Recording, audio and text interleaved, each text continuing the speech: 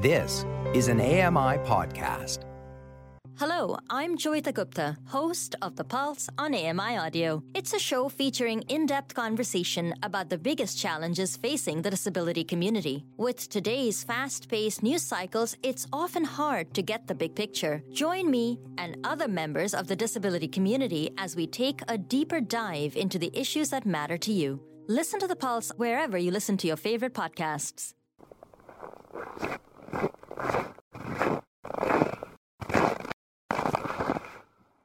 Winter solstice is knocking. The skies are getting dark, but being lit up by all of our activity. Welcome to Outdoors with me, Lawrence Gunther. We've got all sorts of interesting information with some great gift ideas as well. Thanks to Miss Lily. Dave Brown is going to join us. I'll catch up to you in the cabin.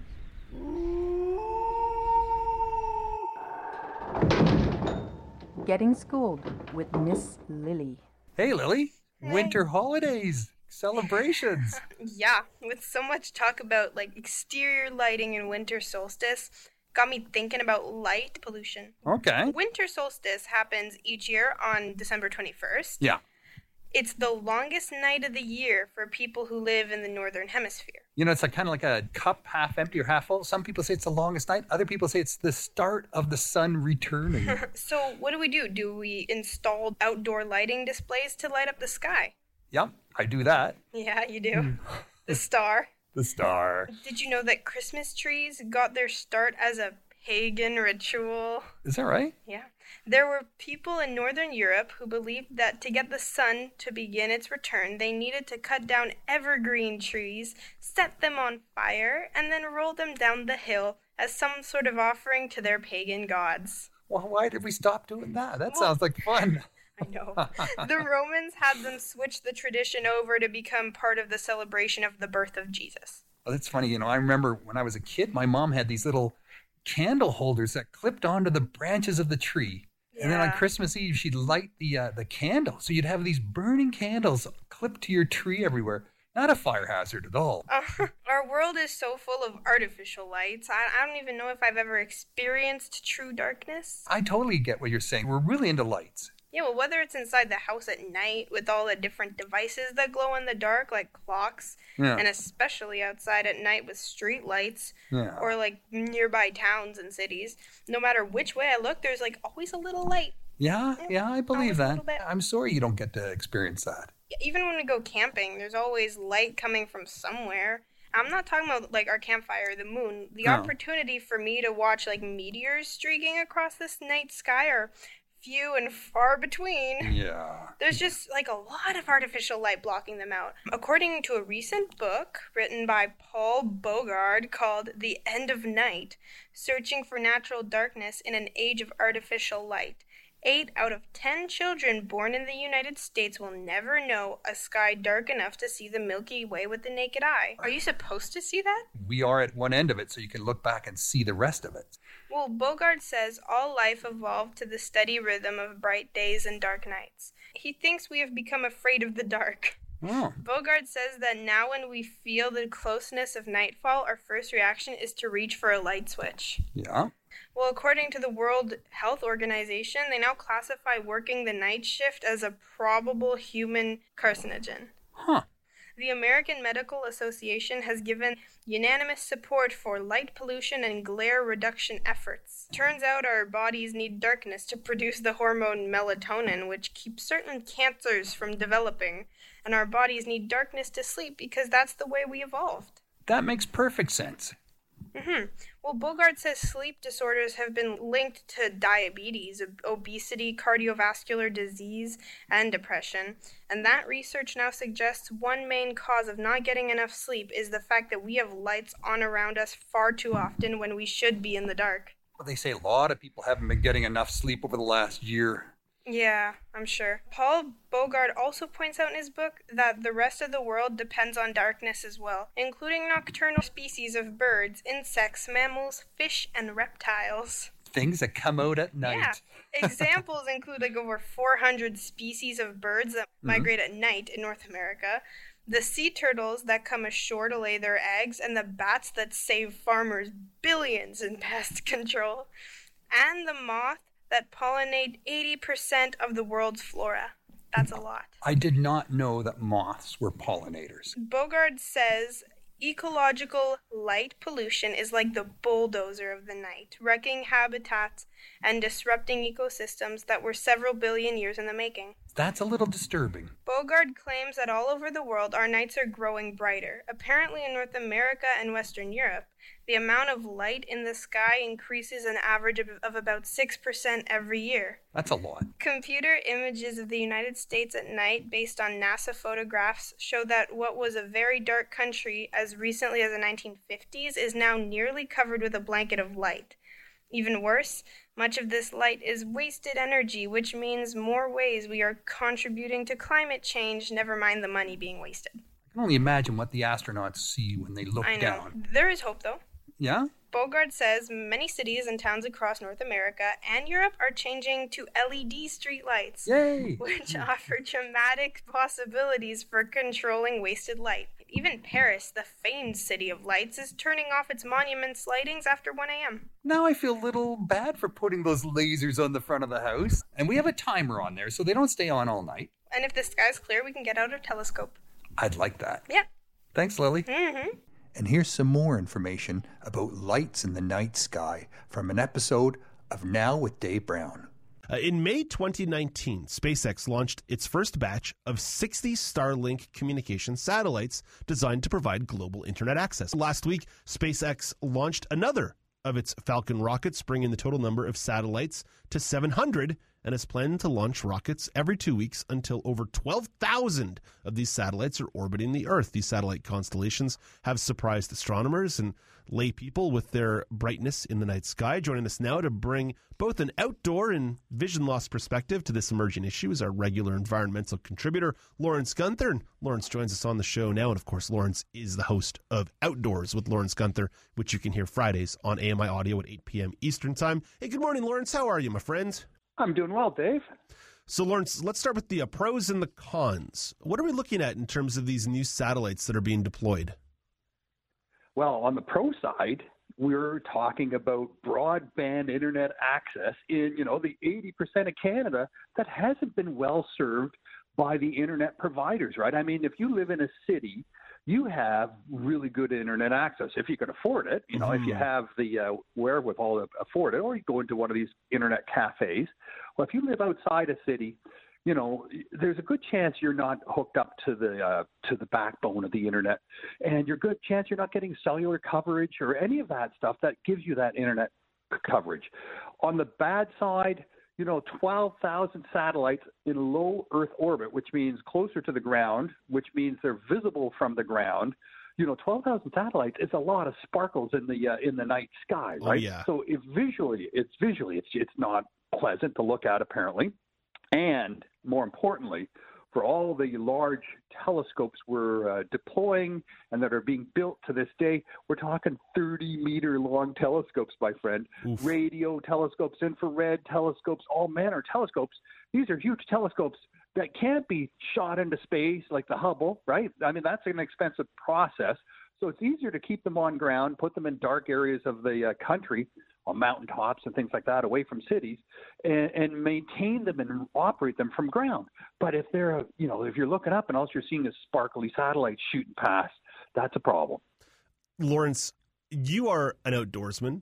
You enjoy probably the peace and serenity of getting out of the city and away from maybe some of the modern day connections that exist. Although on the flip side, we know that internet is indeed, or at least is becoming more and more of a human right. We're certainly learning that in these corona times. But is there kind of an issue where maybe we do want to keep some remote spaces remote? I'm not talking about this corridor between Montreal and Ottawa that's like a black hole where you go an hour between those two cities, two of the biggest cities in the country, and you can't get good internet access. But I'm talking about, remote areas in Northern Ontario that are basically kept for, hunting and fishing. Isn't it a bit wild to be thinking, well, let's clutter up the sky to get those places internet access? If you look at the socioeconomic sustainability research they've done on rural, remote, and northern communities, if you don't have good high-speed internet connectivity, the chances of your community and the people who live in that community having the opportunity to go to school, to work, to sustain their families, to earn an income, to educate themselves are drastically reduced, right? So that's why, communities more than 200 kilometers away from major cities, because that's how far internet providers like Rogers and Bell and the other ones will go out, maybe 200 kilometers away from a big city and service those satellite communities. But if you're beyond that, the chance of you having connectivity is really low. Now, the government has been working on this with broadband initiatives, with incentivizing research, with, speculating and threatening regulations of the telecom providers to move their services outside the cities. But in reality, micro towers that serve cellular communications, they have to have a line of sight, and they're only good for maybe 15 miles, and then you're over the horizon. Right. So, you got to put these things up, and then you throw a mountain in front of that or a valley, and it's gone. So, and then you've got satellites like your Telesat Canada satellites. Well, that's great when the satellite's over top of you, but these satellites are super high, and the up speed and download speed on them is really slow. So, yeah, you can send a text message, but never mind trying to do some video Skype. I mean, Dave, you and I tried it the other day. I was up in northern Quebec, right? It was like, yeah, that's right. So, in the name of allowing people, providing that equitable access to people who live outside cities, right, who live in the vast majority of Canada, this is a problem solver. This is a game changer.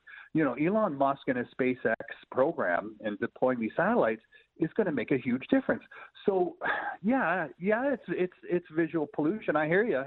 And maybe as blind, low vision people, we could just say, well, who cares, and look insensitive.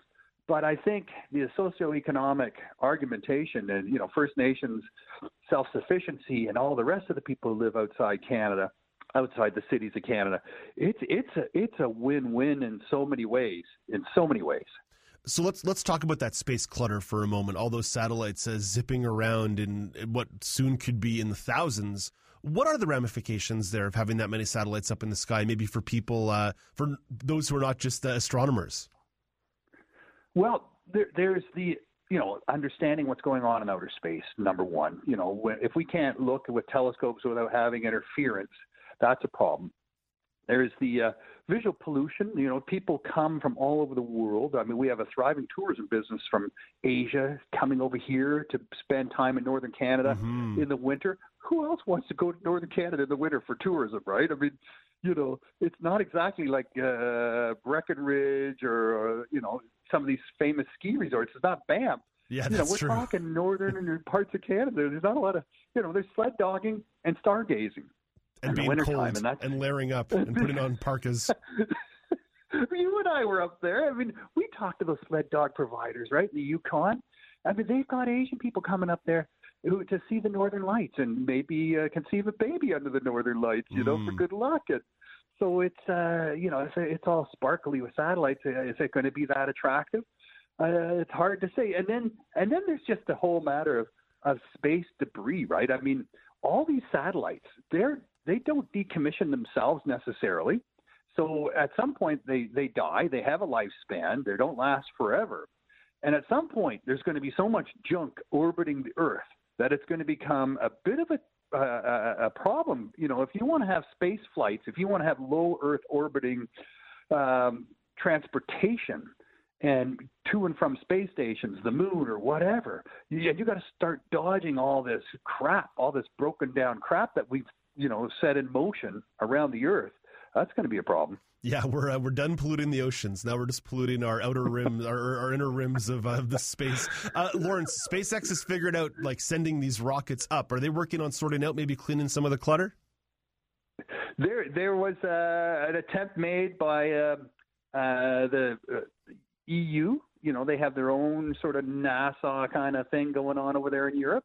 And they went up and took out a satellite. I think it had some sort of nuclear power source, so they needed to clean that up before it banged into something or came through and landed in someone's backyard. To take out a piece of the satellite, it was $100 million initiative, right? So, that's one chunk of one satellite. SpaceX is going to launch 12,000. How many other thousands of satellites have been up there? And then if they break and bump into something and fall apart, then you got all the junk and the pieces flying around. And then it just doesn't, rot and dissolve and soak into the ground like we're used to. When we see stuff on the ground, it just totally disappears, deteriorates. That stuff can last forever. Yeah. So what do you do? They've talked about harpooning this stuff. Sending ships up with harpoons, and they harpoon satellites and reel them in. So they start, shooting them with lasers and blasting them with cannons, and there's all sorts of ideas. But in reality, probably what they're going to need to do is they have to save some of the fuel so that they can drive them into the atmosphere and burn them up right on re-entry. That's sort of, yeah. But there's no rules. There's no rules for any of that right now. The new Wild West, outer space. I love it. Time for the bucket list.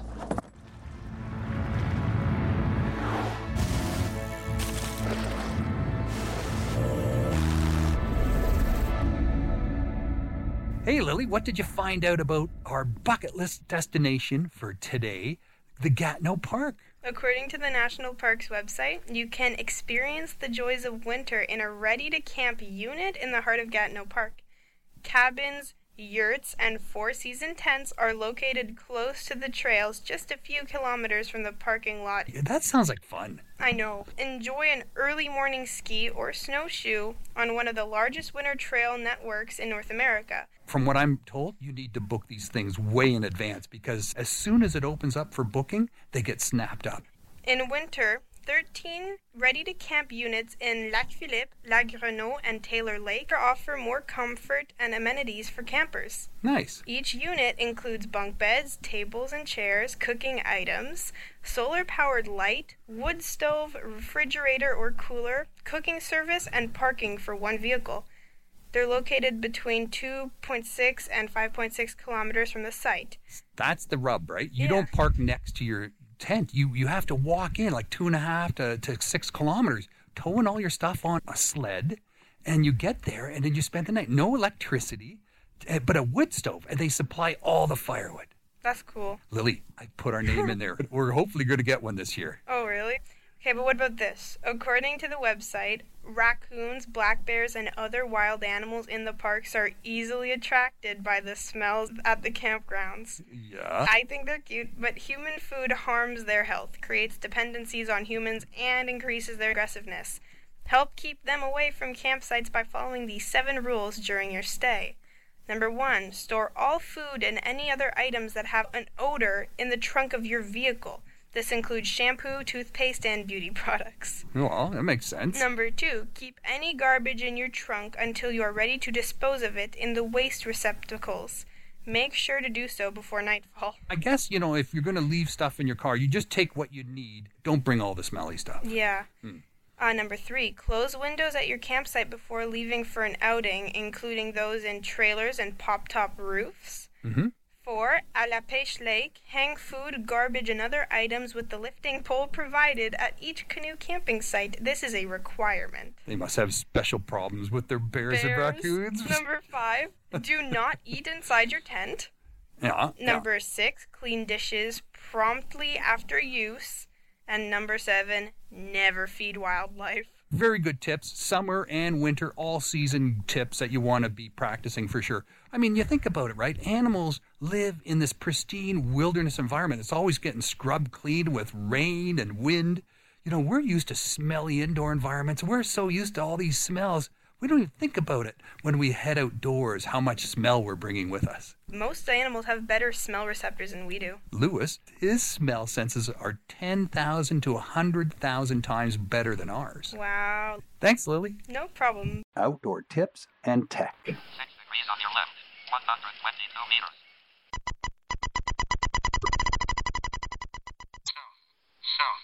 Southeast.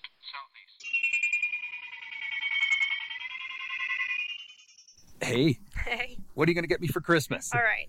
So the Sierra Club just published their 21 gift suggestions for the adventure inclined. I picked out a bunch of gift ideas that I thought you might appreciate and a couple suggestions as gifts for me as well, just in case you and Mom haven't finished your shopping. Okay. Wink, wink. Yeah. All right, I hear the wink. So this is for you. All right. Give selfie snappers and texters the gift of peace of mind via Hangtime's Koala, which is $25, a rugged, durable smartphone harness. Just clip it to pack or person, created for climbers, skiers, fly fishers, hikers, and anyone else who doesn't want to worry about their phone tumbling out of their pocket and ruining an adventure by shattering. I really like this. I mean, all the time I'm using my phone for orientation, right? I've got the compass, I've got GPS on there. I always want to have that phone handy. This is the perfect tool. And for me, the original wearable sleeping bag was invented high in the mountains of Chile and designed to provide campers and home loungers with maximum mobility, versatility, and coziness. The lightweight Silk bag, which is $100, boasts a weather-resistant shell and lightweight insulation. So this is a walking sleeping bag. So it's got leg holes. You'll never get out of that thing. No, I won't. And I know you can never get enough of these. Socks are in fact a great gift. Basic Revolution is an annual socks box. Starting at $89. That allows you to send loved ones a box of 7 or 15 pairs. Choose from many options, including organic cotton and bamboo varieties.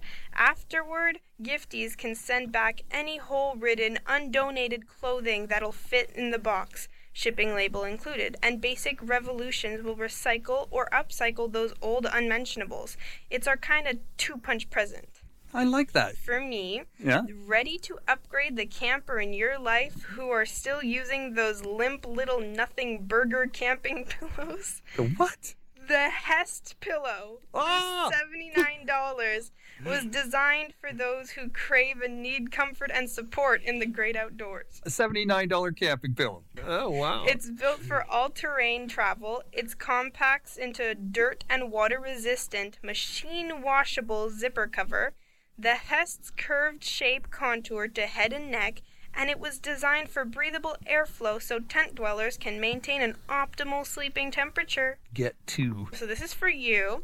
Give your favorite outdoors person the gift of safety and yourself the gift of peace of mind with the Welly Adventure Kit, which is $25. A fashionable first aid kit that includes many various sized bandages, a roll of rope, wound prep pads, antibiotics, hydrocortisone, ibuprofen, and more.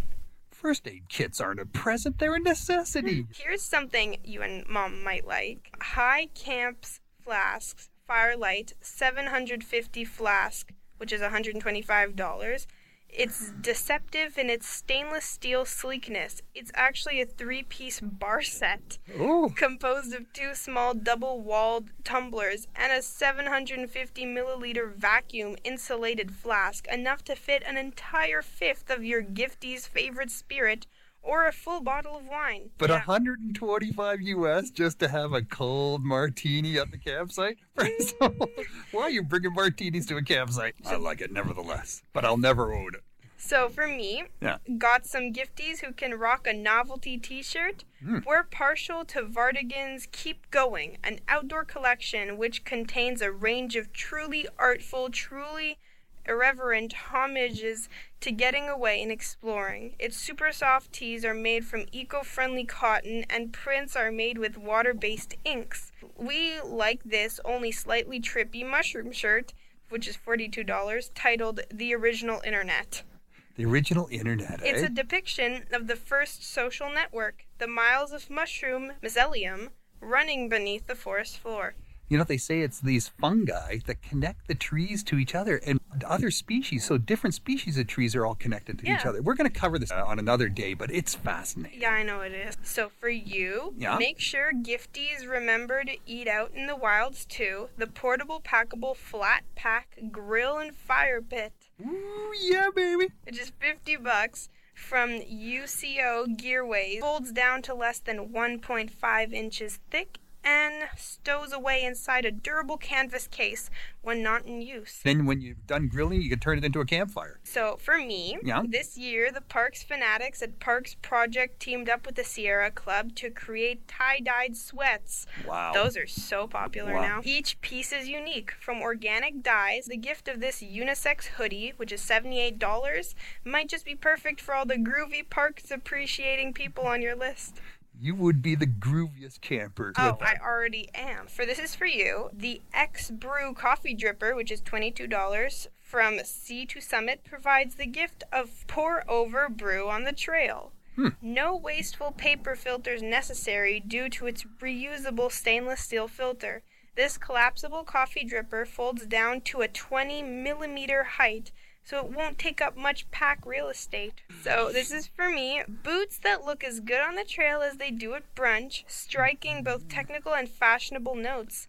Makes her a pretty great gift to begin with, but the real magic of Alice plus Whittle's weekend boots, which are $200, is in the details. These vegan boots are made from 95% repurposed marine plastics collected by fishermen, making them water resistant and free from virgin plastic. Wow. Yeah, wow. Plastic boots. But you know what? They can weave that stuff pretty good these days. It still breathes. It still breathes. So it's not like shoving your feet into a plastic bag. I have a pair of jeans made out of plastic bottles found from the bottom of the ocean. I have a raincoat made out of 54 plastic bottles. They are temperature controlled thanks to a cozy lining of recycled synthetic fleece. Vegan glue binds the boot's uppers and soles, and its anti-slip sole is made with sustainable 45% recycled rubber. So this is for you. Got a loved one whose happiness directly correlates with how far off the grid they happen to be? The 4-ounce summer wear satellite hotspot, which is $300, communicators will pair with their mobile devices to provide SMS/weather/tracking/SOS, ideal for camping.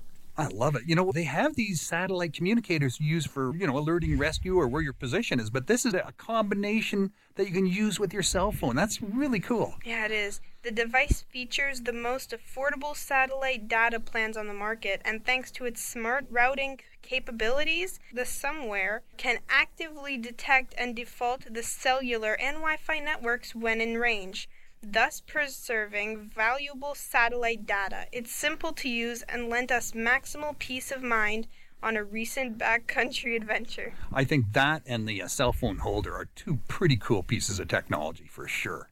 So, for me, trail runners and hikers will most definitely appreciate the gift of the latest rechargeable lightweight headlight model from BioLite. With 750 lumens, pass-through charging capabilities, and 8 different lighting modes that enable users to see and be seen. The headlight, $75, help provide near infinite run times. Plus, its uniquely slim front profile keeps this headlamp comfortably situated, no bouncing or even the sweatiest of foreheads. It's a rechargeable. It doesn't have those AAA battery types. I know, that's great. Yeah. And for you, the amazing Ombraz sunglasses are polarized, virtually indestructible shades designed for mountain biking, skiing, fishing, and other outdoor endeavors. For every pair sold, Ombraz collaborates with the Eden Reforestation Project to plant 20 mangrove trees, thus sequestering more carbon than it takes to produce and deliver a single pair. We're partial to the clasp circular frame Dolomite style, which is $140, which comes with small built-in visors to reduce peripheral glare in the mountain or in the water. I like that. I'm all about eye protection from the sun and from sticks and things hitting your eyes. Those sound really nice. Hey, thanks, Lily. No problem. Thanks, everyone, for making 2020 a special launch for the new podcast, Outdoors with Lawrence Gunther. Winter's here, but there's still lots to do outdoors. We'll catch up to you in the new year. Follow me on Facebook, Twitter, and Instagram, or visit me at lawrencegunther.com to keep up to date on my blogs and videos. Subscribe to get the latest episodes of Outdoors with Lawrence Gunther by visiting your favorite podcast provider. And please take some time to rank us and give us some comments on your podcast provider's site so other people will learn about our new show. Send me your feedback, suggestions, and questions on email at feedback@ami.ca or on Twitter @AMIaudio. I want to thank Nazreen Abdel-Majid, Sam Robinson, and Paula Deneen. They're my technicians. The manager of AMI Audio is Andy Frank.